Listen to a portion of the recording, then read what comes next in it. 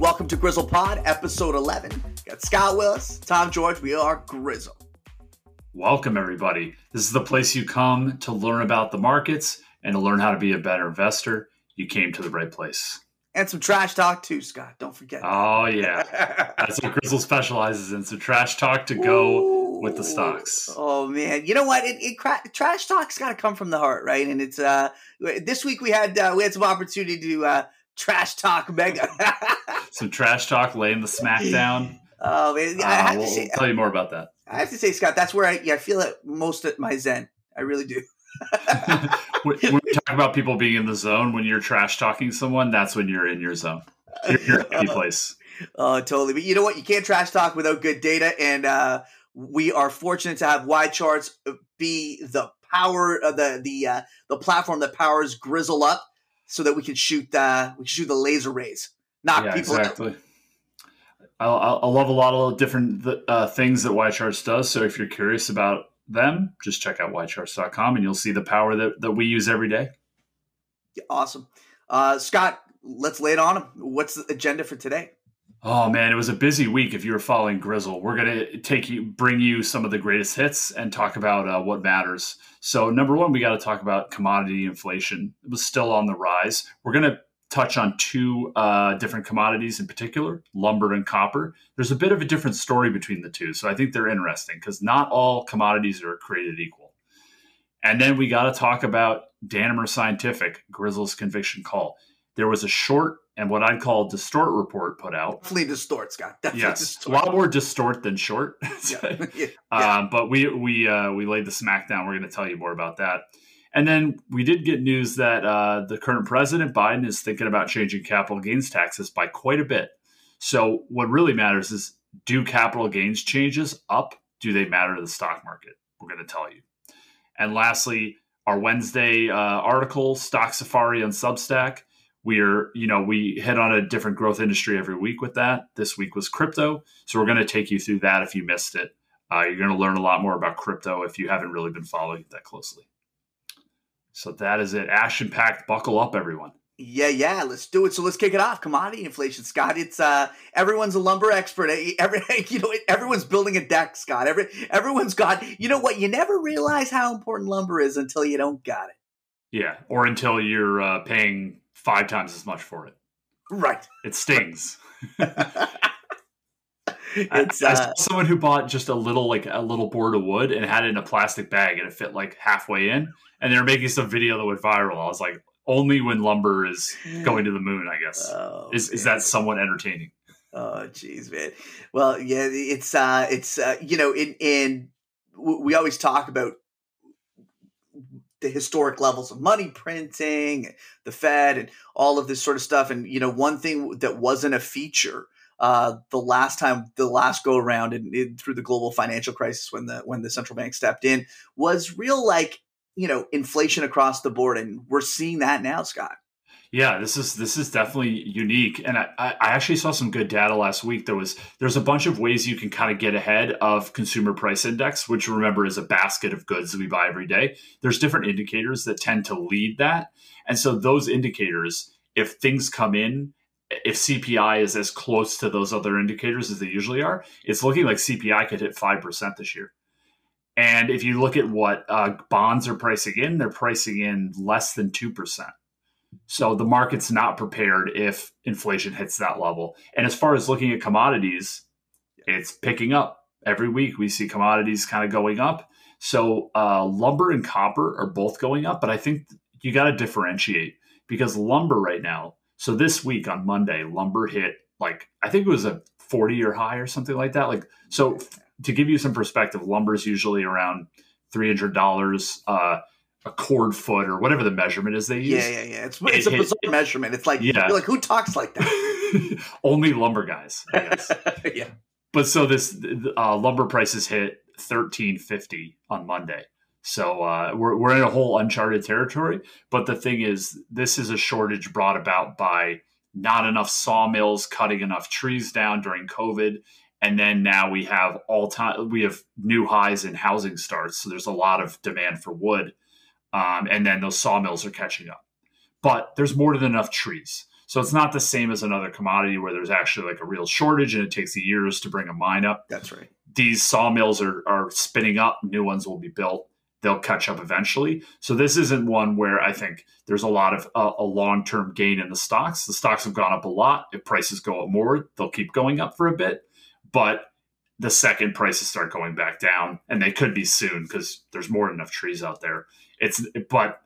So lumber is one thing, but then when you talk about just getting started for a commodity, I think you got to talk about copper. Yeah. So, and Scott, just sticking on lumber for a sec there, you've looked at some of the names, West Fraser, et cetera. You know, there's a there's like a 4 or 5. Yeah, there's a group of 4 or 5.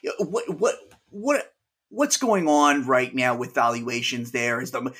So obviously Grizzle is taking the view that you don't chase this. But Scott, you want to talk a little bit about what's happening with the valuation of these stocks? Yeah, there's something interesting going on. Usually when an industry, like whatever they produce, when the price is going up a lot, the market seems to get more excited. So you have their earnings go up, but also the multiple that people are willing to pay. Remember, a stock's price is how much it makes times the multiple. You get the stock price. So the earnings go up and the multiple goes up. You get a double whammy in your favor. I looked at these different lumber stocks and the multiple is not going up at all. So what that tells you is investors know this is a short-term phenomenon and they don't believe, at least you never know what's going to happen, but they don't believe that this is sustainable. So they're just saying, oh, you're going to make $1 more? Well, then $1 times the same multiple gets me a higher stock price. I'm not giving you any credit that your business has changed for the long term. Do you know, it's funny, right? In commodities, very cyclical. And I just think lumber's just never seen anything like this. So you are getting, I would even argue that you're starting to see exuberance. So what typically kind of interesting that happens with commodities, especially as they moon, as lumber has mooned, what you end up seeing is multiple compression, Scott, right? You'll actually see you'll see the multiples compress. It'll be like, oh, this is, this will be cheap, right? And you'll only get confirmation, year or two down. It's one of those things, right? Where commodities will trade at extreme valuations at the bottom, when they're not making money. But lumber's never had this crazy cyclical thing like this. Like it's never moved like this. It's just it feels a lot like a short squeeze. And I'll give you guys a quick rundown on what happened. So when COVID hit, everyone was like, oh man, we're going to recession. Nobody's going to be buying houses. And so all the guys who order lumber, they cut their orders. But then it turned out with all the stimulus and, people just were stuck at home. They really wanted to do stuff to their house. They wanted to buy new houses. They wanted to move out of the city. So then there was all this demand for wood, but sawmills can only make so much. So then we got kind of short. And what happened is pricing quickly went to like $1,000. Remember, it's at $1,300 now. So a lot of these builders, they said, I'm going to wait it out. It can't stay this high forever. And then I'll buy my wood. But then we get 3 months later, 6 months later, they have to build that building because they've sold it to a retail person and they need to, put up basically. So then everyone just recently has rushed in buying lumber at any price because they got to get it to finish the house. So that's what's called a short squeeze. A lot of times it's rush for the exit. This is a rush to buy, and they're not price sensitive. So we're hearing that, this is the beauty of Twitter. We follow this guy who's a cash lumber trader. I love this platform. Yeah. So he's just laying it all out, and he said it feels like a little bit of a squeeze. Yeah, wait to build that deck. If you need to do it, just take a pass. Whatever. Just wait a year. It'll sort itself out.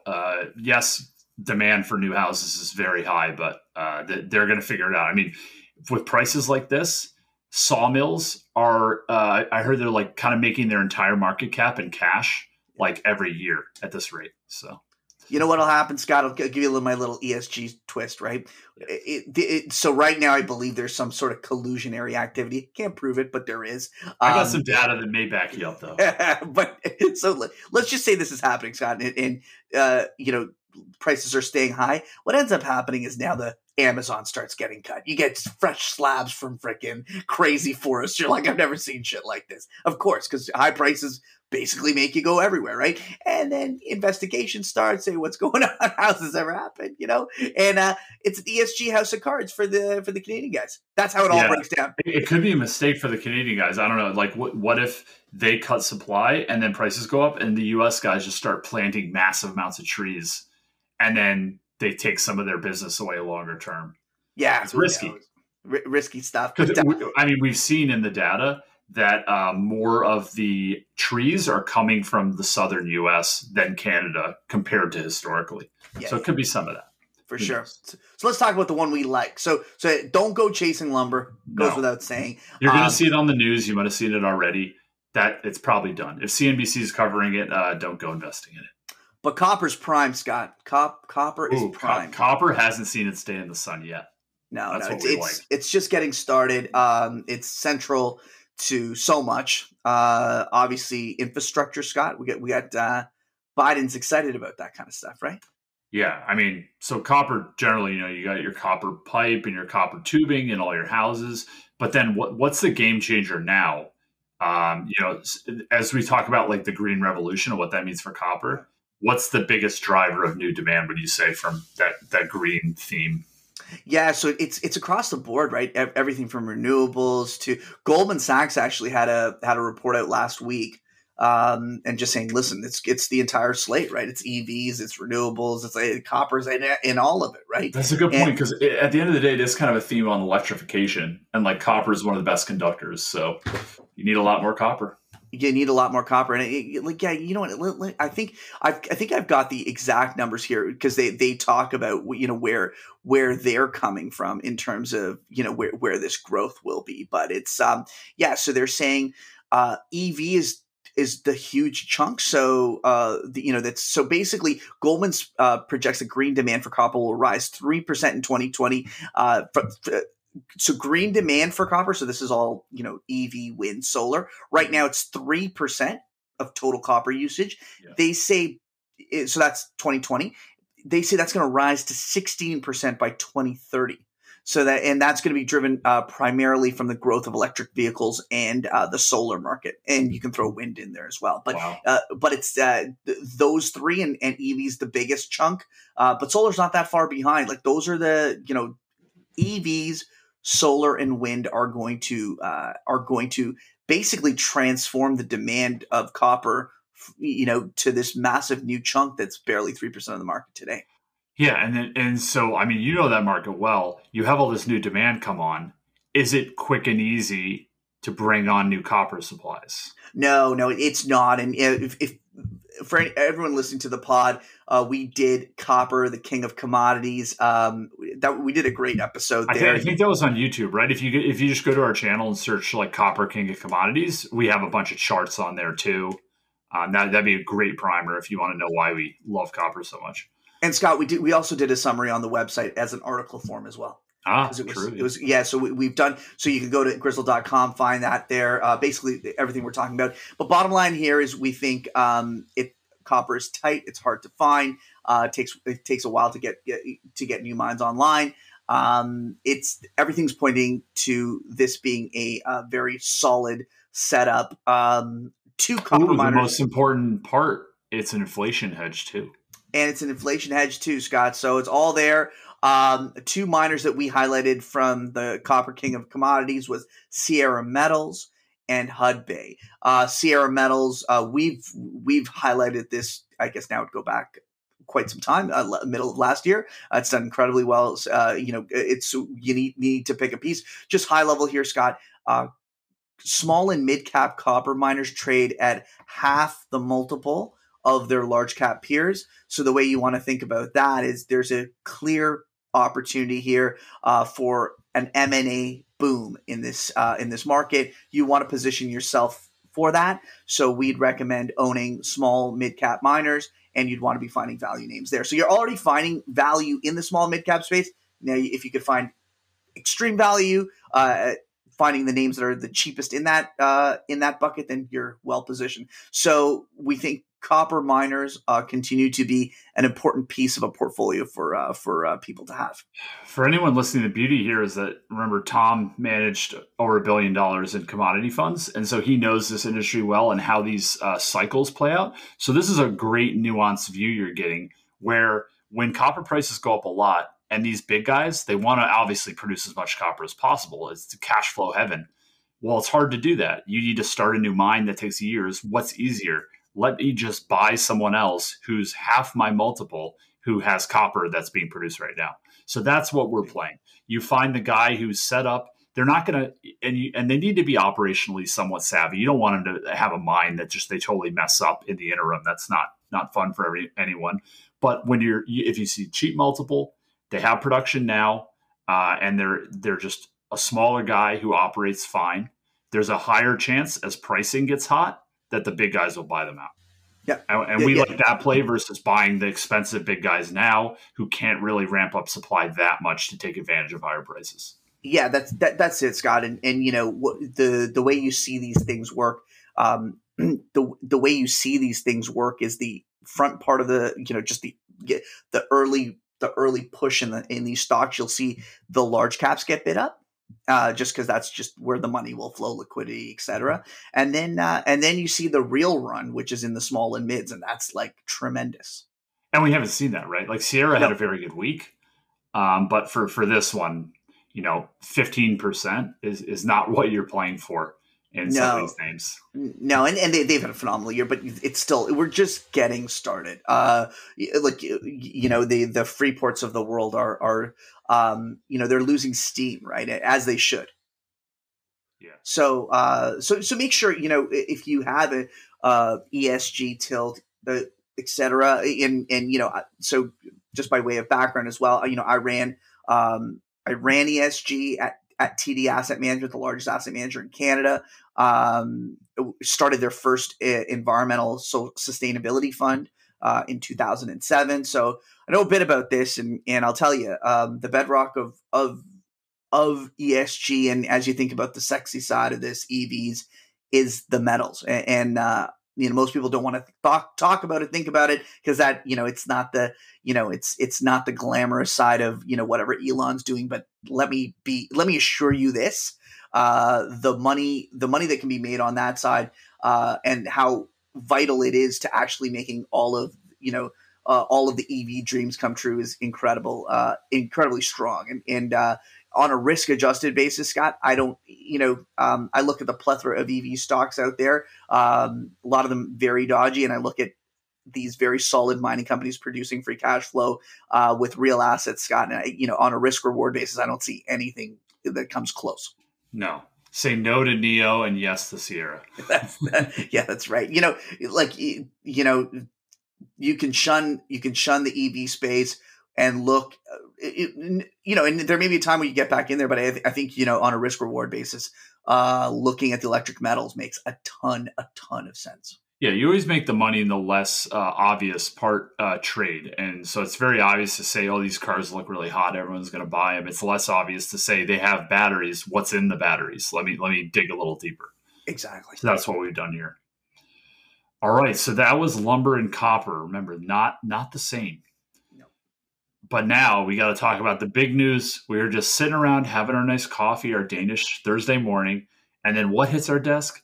This short and distort report on our conviction call Danimer Scientific. Who would dare? I was like, what's going on?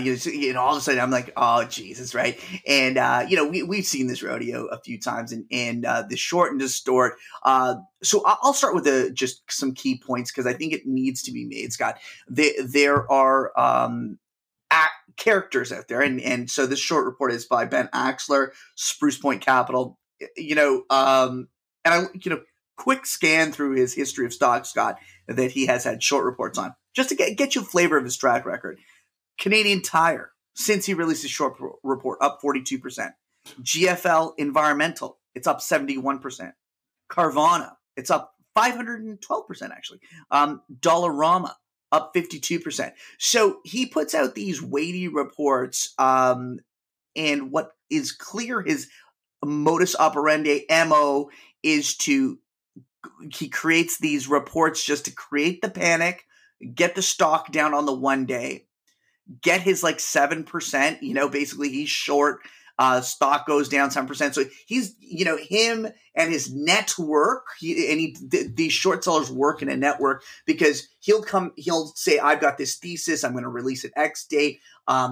Shorting into the date of releasing on X date, but just to cover his own ass. And this is how these short sellers work. They'll tell their friends, their cronies, and say, listen, I was shorting here. So he'll get additional pressure. So what you see prior to the short report being released is you'll see this pressure on the stock and everyone's like, what's going on? And what it is short sellers in there pushing down the share price. Putting those trades on, getting ready for the release. Exactly. And then the report gets released, they're targeting retail hands, which, making them weak. And then retail lets it go. Shares are down, whatever, it's down at some 10% or whatever, whatever the number is. They'll then end up just, exiting their short position. On the first day. On the first day, Scott, and then they say this thing that this stock is worth nothing. It's down downside to 0, 100% downside. These are very inflammatory statements in the sense that, okay, you're basically suggesting the whole thing is a fraud. Or, if you're saying something's worth 0, that's effectively what you're saying. And this happens over and over. We saw this with Aphria as well, like $0 share price, but no real talking about it. When anyone comes up with a $0 share price, that tells me immediately it's a red flag that they're doing this just to create the shock, the awe, to let the share price get maximum damage on the day of the report. And then after that, they just basically close their positions, goodbye, and they exit stage left, and they never, kind of just, walk into the dark. And so you get this history of share prices that go up like this. So one thing that we're talking about here, so the SEC has something explicit against pump and dump, Scott. Very common in the penny stock world where you get these like shitbag promoters pushing these penny stocks, making people bag holders. They, pushing the stocks up, they leave, and the share prices come down. Yes, they say the stock's going to the moon, but they're actually selling to you as you buy it up, and then the stock goes back to where it was. Exactly, Sean. This is very common if anyone's in any of these chat boards, Twitter, etc. There are these furus out there. This is their game. They're pushing these penny stocks on people, saying, "Oh, listen, I got a hot one here." They've loaded up prior, boom, and then and there's a good reason why the followers never have the same return profile as the leader, as the furu, as the guy in the mansion with no freaking furniture. Because it's all it's set up for their followers to lose, which is and the SEC theoretically they've gone after these pump and dumpers, but in the short side, Scott, what we're seeing is this is a reverse pump and dump. So it's the same thing. Exact same thing. So one thing we're advocating for is if these guys genuinely believe in what they believe in, Scott, then in terms of share prices being worth 0, then shouldn't they have their position? Shouldn't they have their they should have to disclose what their position is during this whole thing. Exactly. Just so investors have all the information. Okay, you're saying it's 0, you're saying it's a fraud, but you sold your shares a day after your report or the same day. Well, then because then I can make a decision. Well, does he really think it's a fraud? But why don't they have to disclose that information? That would make people think a bit harder about doing this, putting these things out. If you're not going to if there's not real fraud, it's not just about scaring investors for one day. And you don't care what happens to the stock. You just you won because you scared them for that 4-hour period or whatever it is. That's right. And these guys are bottom feeders. I can say that with absolute certainty, Scott. He's just here to clip his 7% that he got on the day or whatever, right? Whatever shock and awe he got out of it. And it's a scumbag move. So, the bottom line is I said, listen, tagged him. I said, listen, I'll $50,000 bet. You want a $100,000 bet? Put your money where your mouth is that this is a $0 share price because that's what you're saying in 1 year. Like if you really believe it's a house of cards, then put it in for 1 year and see what happens, right? It's going to be near 0, right? So You'll be happy. You'll be happy and no reply. This is scumbag material. This guy, but that the hedge fund community short sellers are filled with these guys, and there are a lot of these holier than thou short sellers who just, et cetera, who say they're on some sort of mission from Christ or whatever, clean up the world. But bottom line is they never call out the Ben Axlers of the world. You know why, Scott? Why? Because they're participating with him. Yeah. Right? If you can make money, you're not gonna choke off the golden goose. No, I really, I obviously have a lot of respect for Chanos and Muddy Waters, and all these guys, but they never are calling out this kind of scam shit in their own little circles, because they feed off of it too. All these guys are such frauds. You just need to think about it. Remember the track record that Tom went through. Most of this guy's shorts, when he says it's going to zero, it goes up a lot. So if he actually was playing that it would go to zero or go down a lot, his fund would be closed by now. So this is how you know that that's not actually what he does. He just puts out the report, says it's zero, because it has to scare people. If it doesn't scare people, it won't work. So it has to say it's a fraud or it's zero. So he doesn't say it's a fraud, right? Because then you can get sued for a lot of money by a company. So he doesn't say that. There's a lot of thinking going on here. He just says it's zero because a retail investor who doesn't know the stock very well says zero. Oh my God. He gets his 7% on the day. That's why he's still in business, with all of his shorts going up a ton. Yep, Scott, you nailed it. And so I think this is a critical preamble. We did a episode 1, episode 2. Our stream got cut off midway, so go to YouTube. You can get the full details there. I'd say episode 1 is good to understand how this short and distort works. Episode 2 is I go through what he said are the problems and why we don't really care. They don't worry us. And Scott, could you highlight just a couple of key points there? Obviously, you guys can go to YouTube and watch the details there. Episode 2 has the meat of just, our rebuttal to this. But again, you have to understand the character of this dude, the character of the scam, which is what it is. Short and distort. I'd say basically what he tried to do is say you can't trust management. They're not trustworthy. And, we never really trust management. We don't want to just blindly trust anyone. You want to see, remember, actions speak louder than words. So we wanted to see what has management of Danimer done. And they've done some very impressive things. They've signed up big customers, which other companies that have tried to make the type of plastics they've done failed to get customers and went bankrupt. So they did that, first ones to do it. They're building a bunch of capacity, and they have that contracted for 5 years from now. So at the end of the day, if they're doing those things, I trust that they can execute because they are executing. And then he just went into, okay, no one's ever done this before, so it'll never be done. That was basically his argument. And it's like, okay, well, the science is already commercialized, meaning they have a product, these plastic pellets, they're selling it to Pepsi, they're selling it to Mars. It's already happened. They've been doing it for a year. So he's just, again, trying to scare people to be like, because no one ever done it. It hasn't happened, remember? So before we had a coronavirus vaccine, everyone said, no one's ever done it. And now what do we have? We have a coronavirus vaccine, right? So that's just a very weak argument with nothing under it. So as far as these reports usually are looking for them finding out that there might be fraud, like a Nikola. They found out that the CEO had a non-working truck, and he pushed it down a hill and said it worked. So things like that are concerning. Nothing like that is in here. It's just, okay, don't trust management for these random things that they said 5 years ago, and then no one's ever accomplished this before, so it won't work.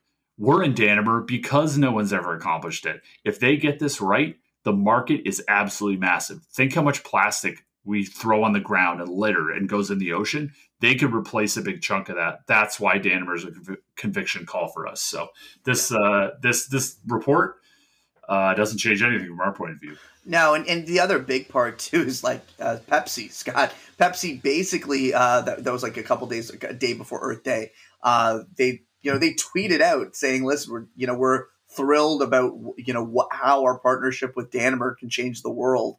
Our plastic, how our products, the waste associated with our products." It was profound, man, because they're basically saying, "Listen, we're backing Danimer 100%." Yeah. That says something, right? Because Pepsi's massive. They have a lot of things going on. Danimer's a little fish to them. They hope this works out and that they can start really Danimer ramps up and they can replace all their plastic bottles with Danimer products. but they don't have to go out of their way and tweet Danimer and we're partners and all that stuff. But they did it to support Danimer because they saw the price was going down, and like everyone was like, why is this happening? So they just want to say, yeah, we're still partners. We're still buying their products. We hope to buy more and more every year. Yeah. That's what you want to see. Yeah, Scott, I was, on our Discord, on our Grizzle Discord, one thing I was saying is, what a game changer is going to be that day that I pick up, an M&M's or whatever at my grocery store. It's like, this thing will biodegrade. It's from Danimer. It's like, that is going to be that those kind of things happen. Those are the catalysts. You're like, that real. Yeah. So if you guys want to kick the tires, they're working with Mars to make Skittles wrappers that are the new ones that biodegrade. And I think those are coming out definitely this year. I don't know exactly which month, but look out for those. They'll probably look a little bit different. They might say an insignia on them. You can test them out for yourself.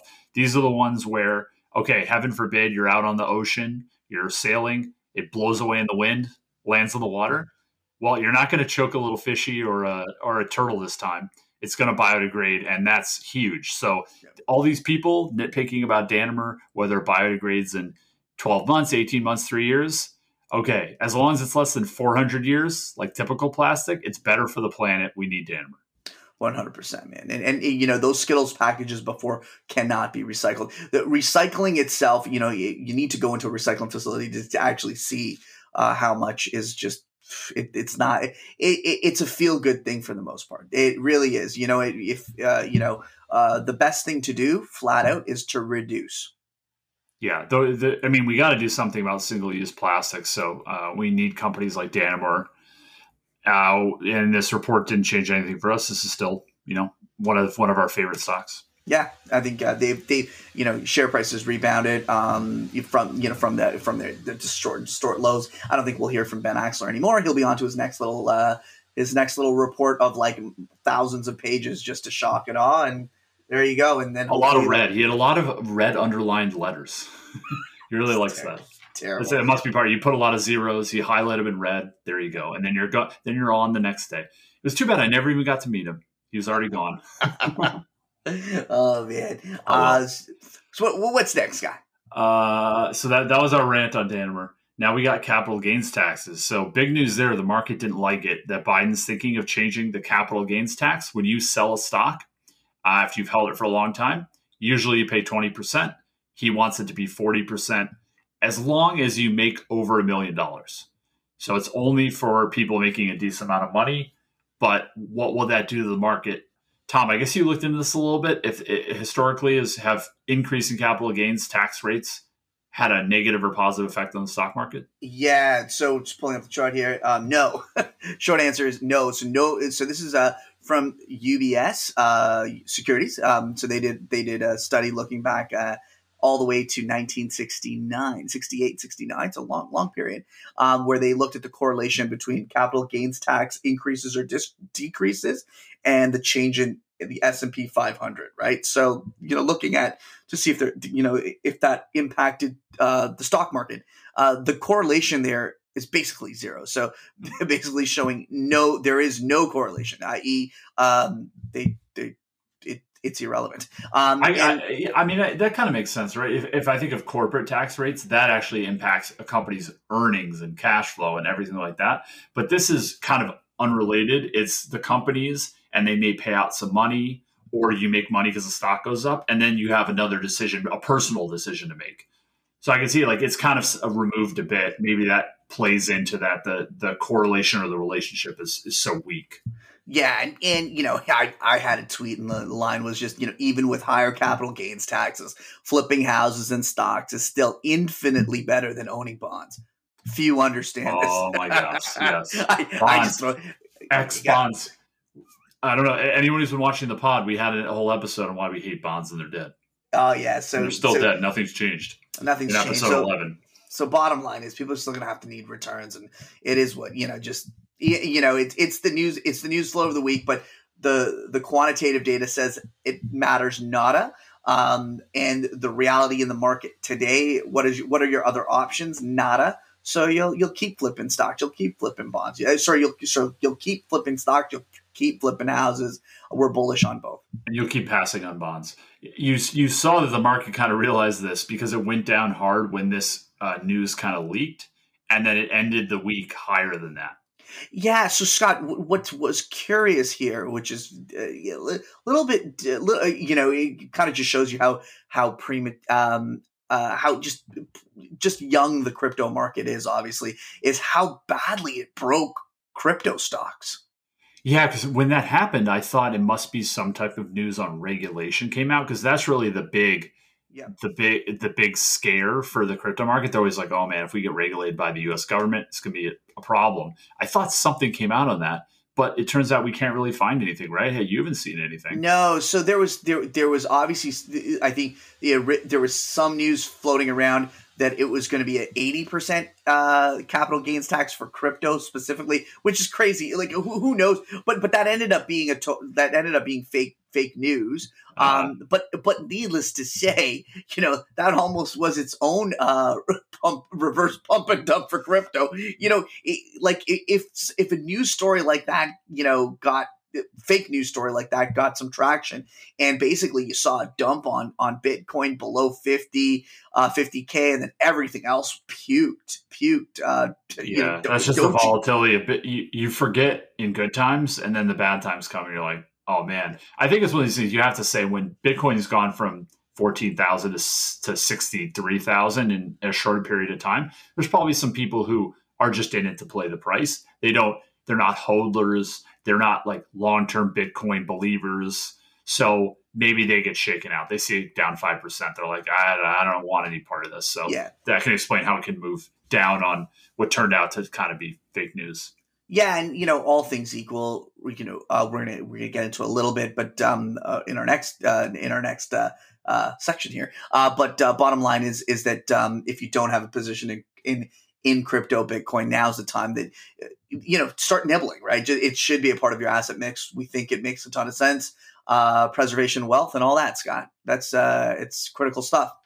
So don't be too worried about capital gains tax if they go up. Anyway, if you're making $1 million, good for you. You got to pay more taxes, I guess. Yeah. But there's ways around that too. So the stock market is going to shrug it off. And I mean, we've been talking about crypto already. So why don't we get into Stock Safari? If you guys don't know, Stock Safari is our weekly article on Substack. What we're doing is, so Grizzle, we were founded because we believe that growth is the future. You want to invest where there's growth. The old industries are not where you're going to make your money so you can retire, happily retire. So we've identified certain sectors that we think are growth sectors. Each week, we're going to take you through one of them, explain what's going on, why you should be interested. And then we have a screen with some proprietary different factors, and it highlights to us some stocks that look interesting within that sector. So you get to learn about a new growth sector. You get a few stocks that we think look interesting, kind of a place to start. And we'll give you a list of other stocks in the sector. So it's a very helpful way for you to figure out things you want to buy if you're having kind of like writer's block or investor's block. And you know what? I'll say this, Scotty. It's been a lot of fun for us. I think doing Stock Safari is something we've obviously done among Scott and I, just as investors and as a team at Grizzle. But putting doing the weekly segment, it's a good process. And the other thing too that's been really fun is that we do basically a huddle on YouTube where everyone comes in, brings new insights. It really is what it's about, right? Mm-hmm. I learned a ton from our crypto huddle, Stock Safari huddle. It was a lot of fun. Yeah, so I mean, we'll take you through a little bit of what we covered there. I would recommend you just check it out. It's a pretty easy read, some good data on there. Number one is you can't be buying any of these crypto companies, whether it's an exchange or a miner or anyone that's not, or a coin, unless you have a view on crypto as a whole. So you need to start with, all right, what do I think about Bitcoin, for example? If you think Bitcoin is going to be flat or up like we do, well, then that's why you'd be buying all these other stocks. If you think that we're going into a bear market for crypto, none of these stocks are going to be able to go up because they're so levered to the value of the tokens themselves or the coins. So you really have to take a view first. And so when it comes to the price of Bitcoin, What's going on here is you have this interesting model that a crypto investor came up with in 2019, and it's kind of become gospel for the crypto market. It's called the stock to flow model. And it works for other commodities too that aren't consumable, like gold, ones that can't be burned, like oil. It just says as the supply of something goes down, it becomes more scarce and more valuable. So the price goes up. So this guy looked at crypto, and if you don't know, the way Bitcoin works is you have to mine it by solving an equation. And as a certain amount is mined, the how hard that equation is goes up. So it becomes harder to mine, less Bitcoins mined every year. So as you think of the stock to flow, there's less supply and there's the same amount of inventory there. And so the stock to flow, it becomes more scarce. The price should continually go up. And there's a limited amount of Bitcoin. There will only be, I think, 21 million mined at all time, of all time, and that will be it. And so what happened is recently, I think it was in 2020, there was a halving, meaning it got harder to mine. So Bitcoin got more scarce technically, and then it went up. Now, the thing is, there's reflexivity in stock markets. That just means if everyone thinks something's going to happen, they can will it to happen, or it will happen. And so if everyone's looking at this model and following it closely, even if it doesn't really tell you anything, it can still work out because everyone's looking at it and making buying decisions based off of it. Yeah, and Scott, I'd say this, for specifically as it relates to, say, commodities or just even currencies, right? These are esoteric things. When someone says, "Listen, I figured something out," and if the price of the underlying starts to follow that, what the model suggests, and there's not a lot of pushback, you get into this tight band pretty quickly. Yeah, so it's that model has been very good at forecasting the price of Bitcoin. But there's one piece missing to this model. For people who don't know, they might look at it and just say like, oh, if the model says Bitcoin should go to 100,000, it will go to 100,000. You need demand. Just because the supply of something goes down, if demand isn't there, there's no reason the price has to go up. So we looked at demand too, and demand is very strong for Bitcoin and other coins. As you'd expect, the number of Bitcoin wallets is going up. And then also, more importantly, if you look at the big wallets, the ones that hold lots of Bitcoin, the number of those have gone up a lot in the last 6 months. And that's coincided with a big increase in Bitcoin as a whole. So if you have, a certain amount of Bitcoin, we're mining less and less every year, and demand is growing, more and more people want to buy Bitcoin. That's a great situation for Bitcoin going up. And what gets people excited is the stock to flow model says that Bitcoin could hit $1 million by 2026, I believe. And where are we now? We're now back below 50,000. Yeah. So that's very enticing to many. And so far it's been working for, I want to say 9 years at this point. That model's held up. So very interesting.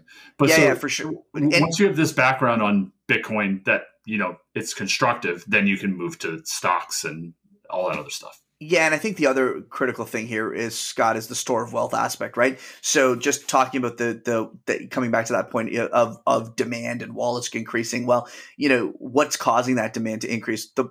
There's a plethora of different reasons, but one is store of wealth, and I think that is a critical one for Bitcoin and digital gold, if you will, and it really is taking a lot of the shine away from gold.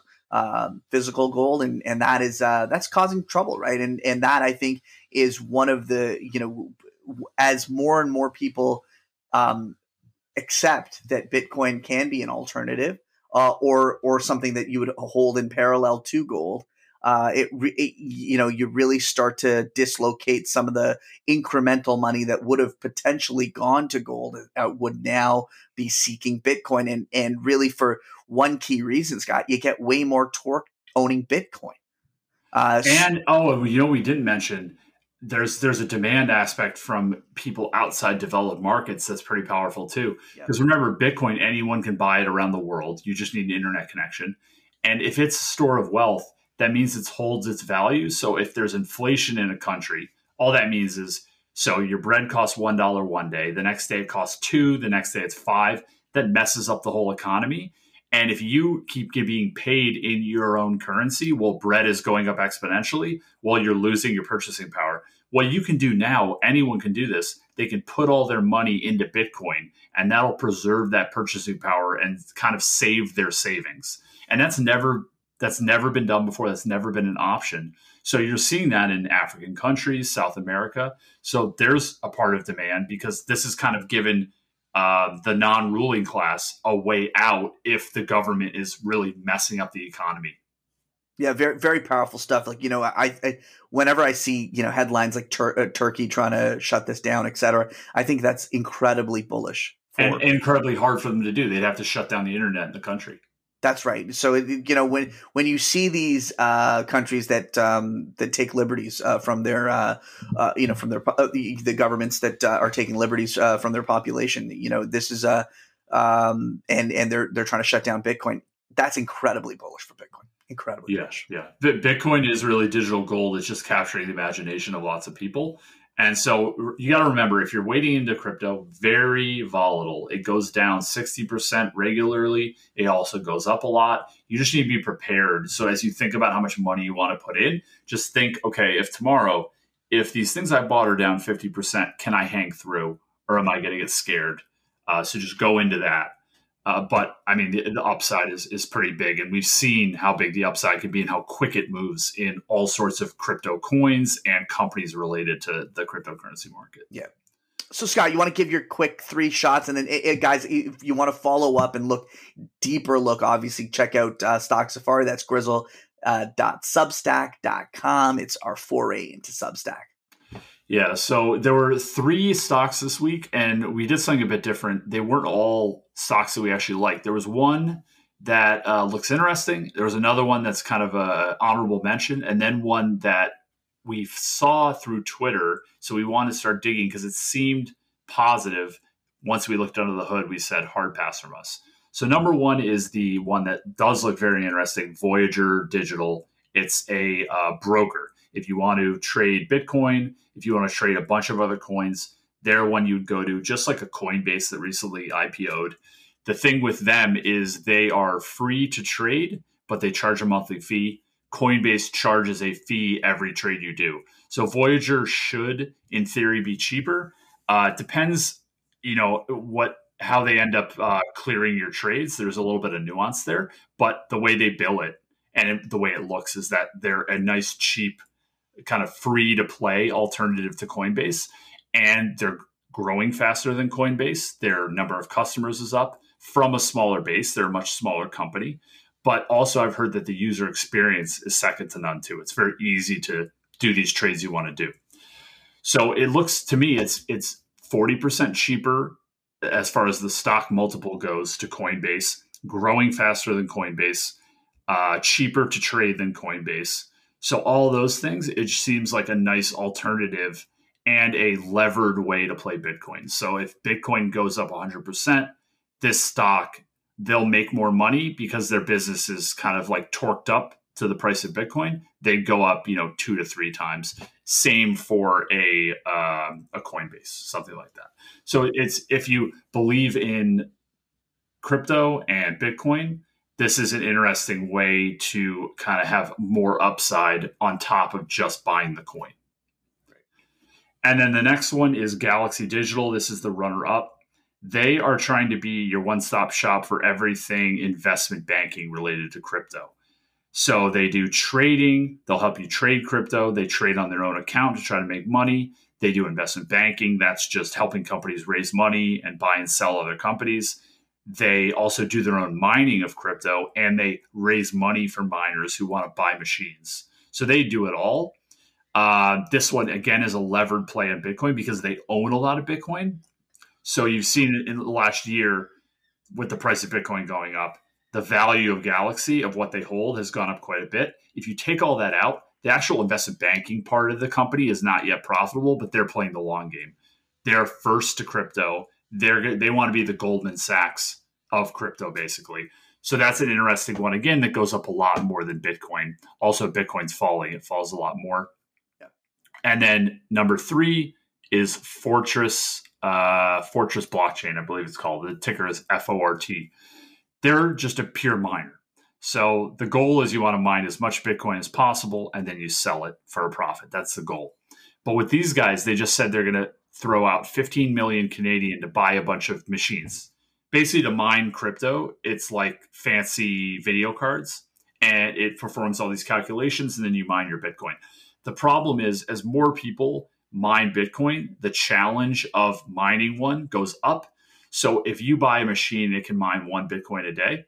That's just today. Tomorrow, it might mine 0.98 of a Bitcoin.